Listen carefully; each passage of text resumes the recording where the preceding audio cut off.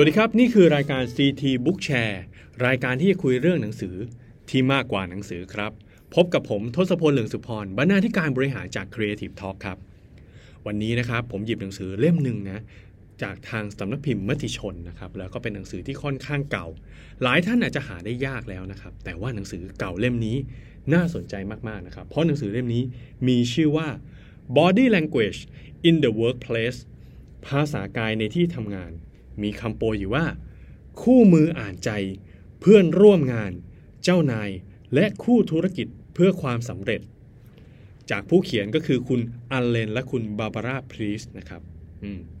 แปลโดยคุณพลอยแสงเอกญาตินะครับหนังสือเล่มนี้มีความหนาอยู่ที่175หน้านะครับค่อนข้างบางเลยทีเดียวแล้วก็มีราคาแปะป้ายอยู่ที่130 บาทนะครับอย่างที่บอกนะหนังสือเล่มนี้เป็นหนังสือเก่านะครับเพราะว่าออกมาแล้วเมื่อปี2011ที่ผ่านมานะครับเรียกได้ว่า10ปีมาแล้วแต่หนังสือเล่มนี้ทำไมผมถึงยังหยิบมาแนะนำนะครับคำตอบก็คือว่าเรื่องในเล่มนี้ยังคงทันสมัยและน่าสนใจครับผมอยากให้ทุกคนไป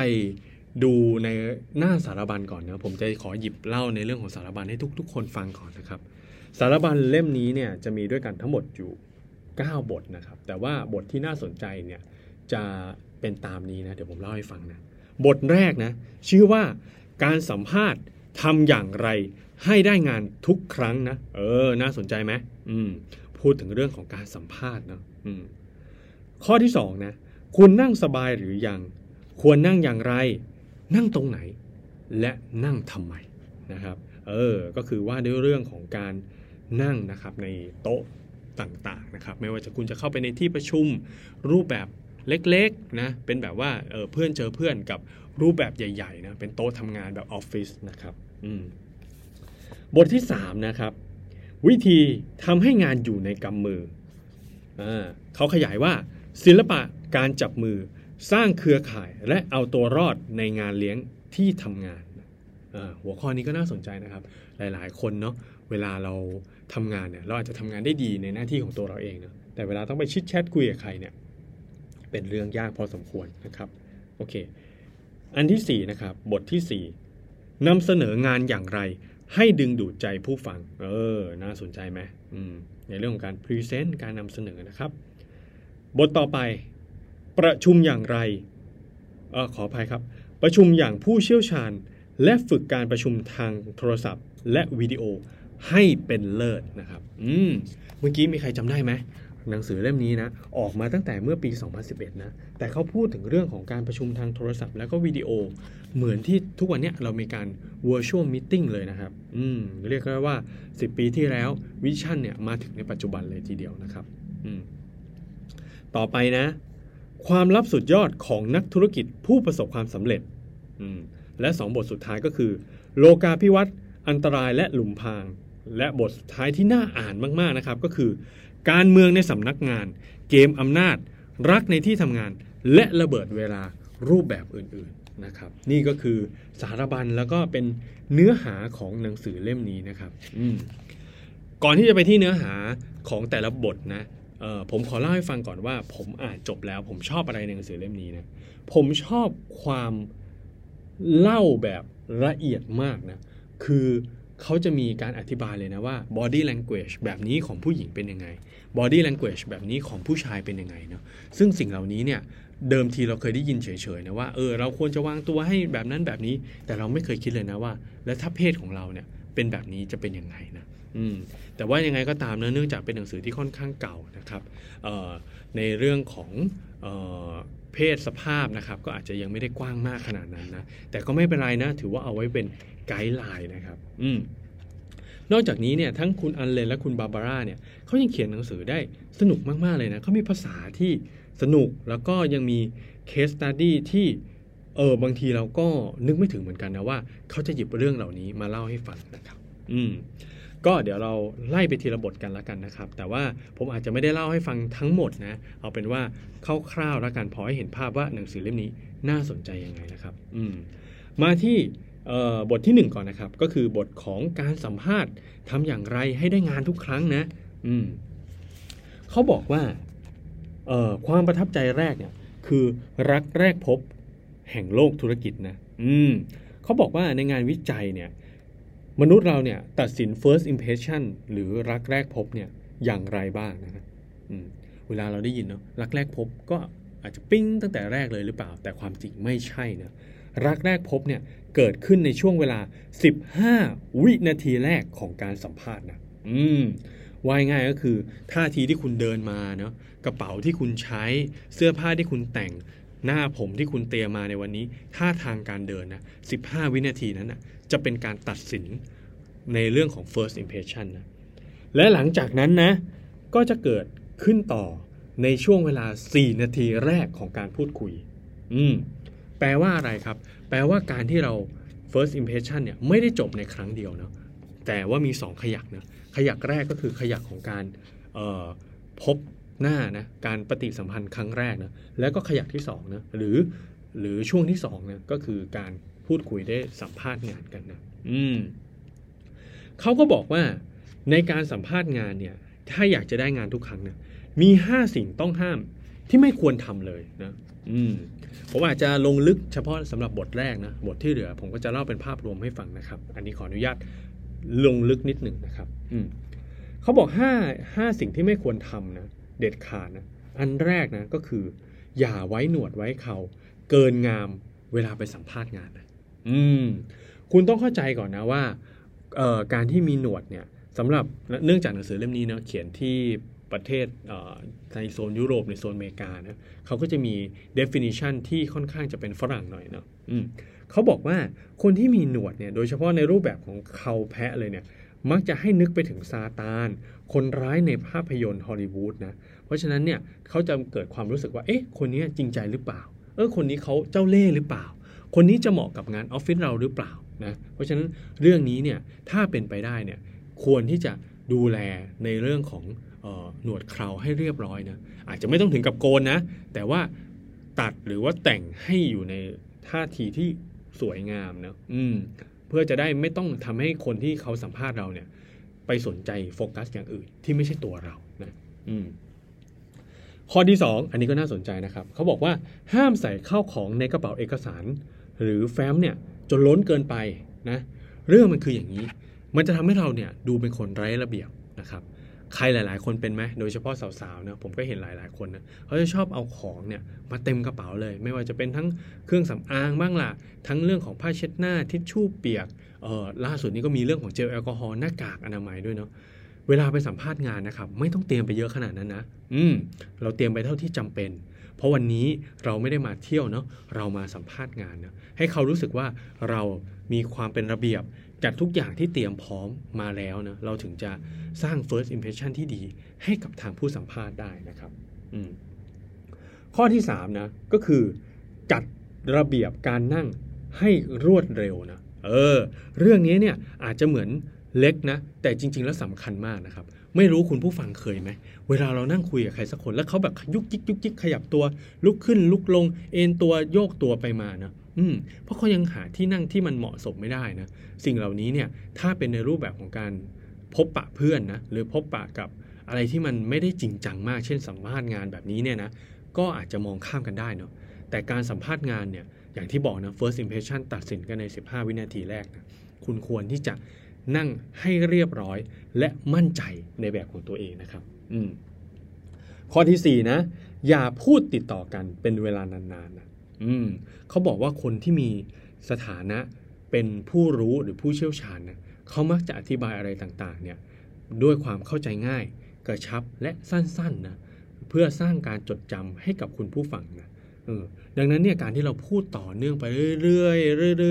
อยๆเนี่ยมันจะทำให้คนเนี่ยจับจดไม่ได้ไม่รู้ว่าอะไรสำคัญไม่รู้ว่าอะไรที่ต้องฟังแล้วท้ายที่สุดนะเขาอาจจะจำคุณได้เพียงแค่ว่าเฮ้ยคนสัมภาษณ์คนนี้พูดมากจังเลยแค่นั้นเองซึ่งอันเนี้ยถือว่าเป็นจุดร้ายมากๆนะครับที่ไม่ควรเกิดขึ้นในการสัมภาษณ์ครับและข้อสุดท้ายนะอันนี้อาจจะสำหรับฝรั่งนะแต่ว่าก็น่าสนใจสำหรับใครที่จะไปทำงานแล้วก็สมัครงานที่บริษัทฝรั่งนะครับก็คือห้ามจับมือข้ามโต๊ะโดยตรงเด็ดขาดนะ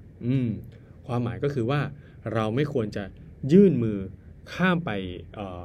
จับมือแบบโยกตัวไปครับ ส่วนหนึ่งเนี่ยมันก็เป็นเพราะว่ามันมีท่าทีของความคุกคามอยู่ประมาณหนึ่งเรื่องที่สองเนี่ยมันอาจจะทำให้รบกวนให้อีกฝั่งหรือผู้สัมภาษณ์เนี่ยเขาต้องยืดตัวตามกลับมาหาเราด้วยนะครับการสัมภาษณ์เนาะเราไม่ได้มาหาเพื่อนนะครับเราควรที่จะให้อีกฝั่งหนึ่งเนี่ยเขาเห็นตัวตนเรามากที่สุดแล้วก็เห็นเสน่ห์ที่เรามาสัมภาษณ์มากที่สุดนะครับส่วนเรื่องที่จะเป็นการจับมือทักทายรู้จักกันนะเราไปทำข้างนอกก็ได้นะครับเช่นอาจจะเป็นช่วงของตอนที่เขาเดินมาส่งหรืออะไรก็แล้วแต่นะตอนนั้นก็ได้นะครับเมื่อกี้พูด5สิ่งที่ไม่ควรทำไปแล้วมาพูดถึง5สิ่งที่ควรทำกันบ้างดีกว่านะครับ5สิ่งที่ควรที่จะต้องทำนะประกอบไปด้วย5ข้อนี้นะครับข้อที่1นะเดินเข้าไปในห้องสัมภาษณ์ด้วยความมั่นใจนะอย่างที่บอก15วินาทีแรกผมย้ำข้อนี้มากเป็นเรื่องของ first impression ที่สำคัญนะครับเพราะฉะนั้นคุณต้องมั่นใจนะเดินเข้าไปสัมภาษณ์เรื่องนี้เป็นข้อที่1เลยนะครับข้อที่2นะชื่อผู้สัมภาษณ์เนี่ยให้ถูกต้องนะถ้าเกิดมีการเขาแนะนำชื่อนะว่าสวัสดีครับผมชื่อนี้นะเราก็ควรที่จะต้องจำให้ได้นะว่าเขาชื่ออะไรเวลาเราพูดคุยกับเขาเนี่ยเราก็ควรที่จะต้องมีการเทียบเชิญพูดถึงและก็ชี้ให้เห็นว่าเรากำลังพูดกับเขาอยู่นะครับด้วยการชื่อของเขานะครับข้อที่3นะขยับตัวเก้าอี้เนี่ยให้อยู่ในมุมที่ไม่เท้าไม่ชี้ไปหาผู้สัมภาษณ์นะในกรณีที่เป็นการสัมภาษณ์แบบใครเคยดูหนังฝรั่งบ้างที่เขาจะสัมภาษณ์แบบอยู่ในโรงยิมหรืออะไรประมาณนี้ที่เขาจะให้นั่งเก้าอี้ที่ค่อนข้างห่างจากผู้สัมภาษณ์นะการนั่งเนี่ยเรานั่งยังไงก็ได้นะแต่อย่าพยายามนั่งให้ขาของเราเวลาไขว่ห้างเนี่ยขาเราชี้ไปหาผู้สัมภาษณ์นะทางที่ดีที่สุดนะไม่รู้จะนั่งยังไงนะก็นั่งปกติเนี่ยแหละครับขาไม่ต้องไขว้กันหรอกนั่งขาปกติทั่วไปนี่แหละแล้วเวลาเราเล่านะก็จะได้สบายใจด้วยไม่ต้องกลัวว่าขาเราเป็นอย่างงู้นอย่างนี้จะเสียเวลาการสลับข้างหรือเปล่านะไม่เป็นไรนะข้อที่4ใช้คำพูดที่มีพลังเนาะหากจะต้องคุยทางโทรศัพท์นะก็ควรที่จะต้องเน้นน้ำหนักเสียงในเวลาที่ต้องการจะเน้นนะการสัมภาษณ์เนาะบางครั้งเราไม่จำเป็นที่จะต้องเป็นการสัมภาษณ์แบบเจอตัวอย่างเดียวการสัมภาษณ์ทางโทรศัพท์การสัมภาษณ์ทางไกลเนาะก็เป็นเรื่องสำคัญนะการเน้นน้ำเสียงการโปรเจกต์คำพูดนะรวมไปถึงอะไรที่เราต้องการที่จะให้เขาโฟกัสนะเรื่องนี้เนี่ยก็ควรที่จะต้องทำให้เขาเห็นอย่างชัดเจนนะcall to action นั่นเองนะครับสำหรับในเรื่องของการสื่อสารนะครับข้อสุดท้ายนะก็คือวางแผนการออกจากห้องให้ดีฟังดูเหมือนไม่สำคัญนะครับการลุกออกไปนะแต่เรื่องนี้สำคัญมากๆนะครับเวลาคุณลุกออกไปเนี่ยนะคุณควรไม่ใช่ว่าปุ๊บคุณหยิบของปุ๊บแล้วก็ค้อมตัวหมุนออกไปเลยนะแต่คุณอาจจะมีการสร้างความประทับใจอีกสักเล็กน้อยเช่นยิ้มให้กับเขาหรือกล่าวสวัสดีทักทายแบบเป็นชื่อเขาอีกทีเพื่อจะได้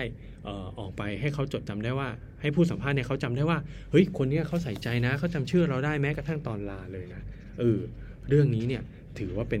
หัวใจสำคัญเลยนะครับเมื่อกี้ผมพูดไปตั้งแต่ตอนแรกแล้วเนาะว่าเจ้าตัวหนังสือเล่มนี้เนี่ยเขาจะ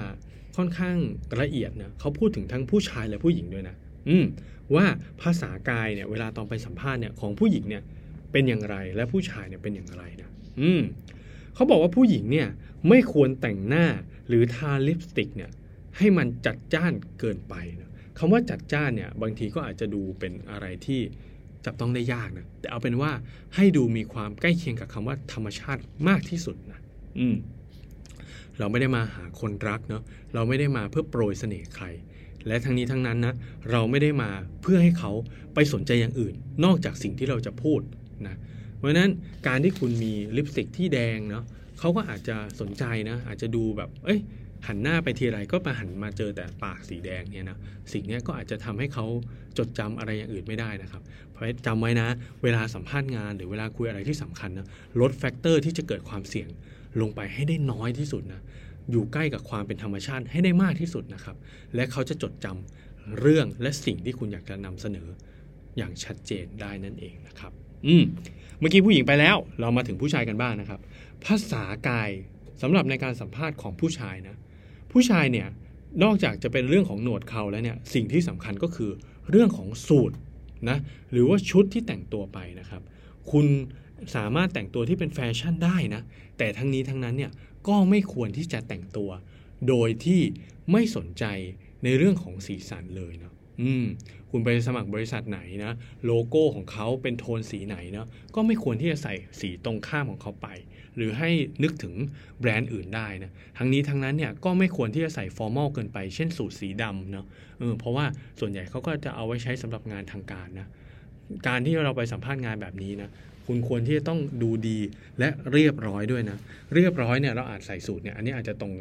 รงจุดแล้วแต่ในเรื่องของการดูดีด้วยเนี่ยอาจจะเป็นเรื่องของสไตล์คุณอาจจะใส่สูทที่เป็นสีเข้ม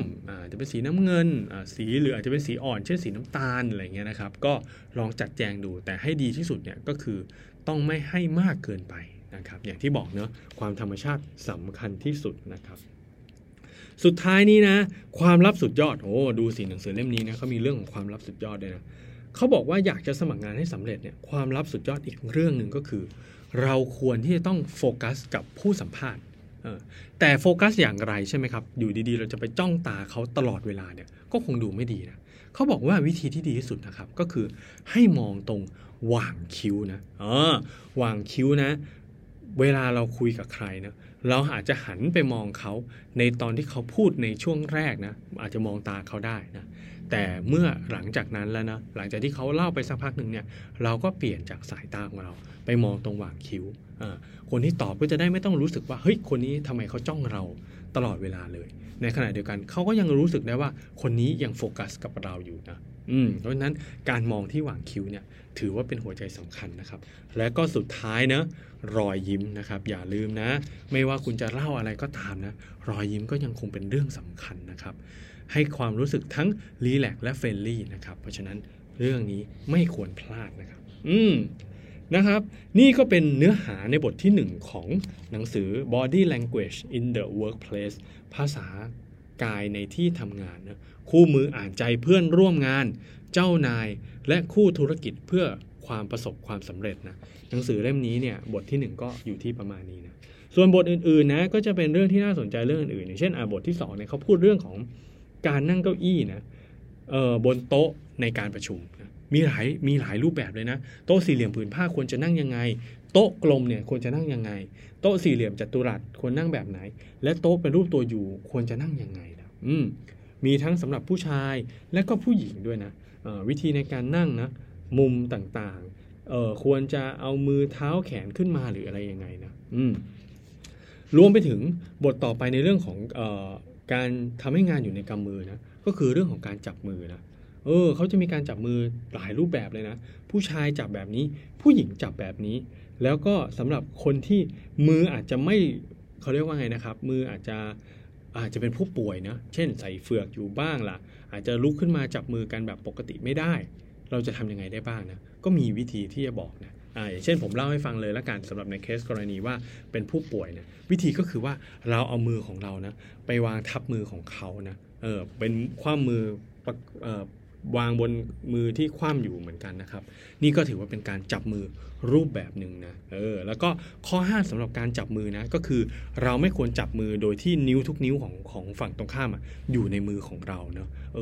รูปแบบนั้นเนี่ยมันจะดูเหมือนกับว่าเราเนี่ยมีกำลังข่มขู่เขาเราไม่ได้ให้เกียรติเขาเนาะซึ่งสิ่งนี้เนี่ยไม่เหมาะสมและไม่ควรทำนะครับนอกจากนั้นนะก็จะมีบทอื่นๆนะเช่นในเรื่องของการฟังในที่ประชุมนะหลายครั้งนะเราจะเห็นผู้บริหารนะเวลาฟังเนี่ยเขาจะชอบเอามือประสานกันเป็นสามเหลี่ยมแล้วก็เอามาใกล้หน้าเนอะและให้เหลือแต่ดวงตาในการพรีเซนต์ในการฟังการพรีเซนต์นะส่วนหนึ่งเนี่ยก็เป็นเพราะว่าเขาต้องการให้เราเห็นนะว่าคนผู้ชายคนเนี้ยกำลังตั้งใจฟังอยู่นะการที่เราให้เห็นเพียงแค่ดวงตานะแปลว่าในใบหน้าเนี่ยส่วนที่จะโฟกัสเนี่ยมันจะเหลือน้อยลงนะเพราะฉะนั้นเนี่ยการที่เขาเห็นแค่ตาผู้พรีเซนต์เห็นแค่ตาเขาก็จะรู้สึกได้ทันทีเลยว่ามีคนกำลังตั้งใจเราฟังเราอยู่นะเราก็ควรที่ต้องพรีเซนต์ให้ดีที่สุดนะครับรูปแบบประมาณนี้นะครับบทอื่นๆก็น่าสนใจนะเช่นในเรื่องของการแบบว่ามองคนที่อยู่ในที่ทำงานเนี่ยเราควรมองเขาในรูปแบบไหนนะนึกออกไหมเวลาแบบไม่งั้นเราก็หันไปแบบเหล่ๆมันก็ดูไม่สุภาพนะครับวิธีในการมองก็มีหลายแบบนะทั้งวิธีที่ดีที่สุดก็คือมองไปทั้งตัวนะก็คือหมุนเก้าอี้ไปและหันไปหาเขานะครับให้เขามีความรู้สึกว่าคนเนี้ยเขากำลังสนใจเราอยู่นะถ้าเกิดเขา รับรู้นะเขาก็จะได้รู้ว่าคนเนี้ยเขากำลังรอเราอยู่หรือว่ากำลังเตรียมที่จะพูดคุยอะไรกับเราเนาะหรือเขามองเราเรื่องอะไรเนี่ยเขาจะรู้สึกสบายใจกว่ามากกว่าที่มีคนแอบมองด้วยหางตาหรือว่าแอบมองด้วยการแบบว่าชะแวบไปแล้วตาไม่ได้สบตากันเนาะประมาณนั้นนี่ก็เป็นเนื้อหาส่วนหนึ่งจากหนังสือเล่มนี้นะหนังสือเล่มนี้สามารถยังหาซื้อได้อยู่นะแล้วก็มีหลายๆเรื่องอย่างที่เล่าไปเมื่อกี้นะเอาไปใช้ได้จริงนะครับแม้ว่าจะผ่านไปแล้ว10 ปีก็ตามนะแม้ว่าบางเรื่องนะจะมีความเป็นฝรั่งอยู่พอสมควรนะแต่ยังไงก็ตามนะหนังสือเล่มนี้เนี่ยก็ยังคงควรค่ากับการหามาอ่านนะครับก็สำหรับหนังสือเล่มนี้ถ้าถามว่าเหมาะกับใครนะผมคิดว่าเหมาะกับคนที่ทำงานและจะต้องติดต่องานกับใครหลายๆคนนะฝ่ายเซลล์แหละจำเป็นแหละฝ่าย AE ก็จำเป็นนะผู้บริหารที่ต้องไปเจอกับผู้บริหารบริษัทอื่นๆนะผมคิดว่าหนังสือเล่มนี้ช่วยคุณได้นะครับและนี่ก็คือทั้งหมดของ CT Book Share ในวันนี้นะครับ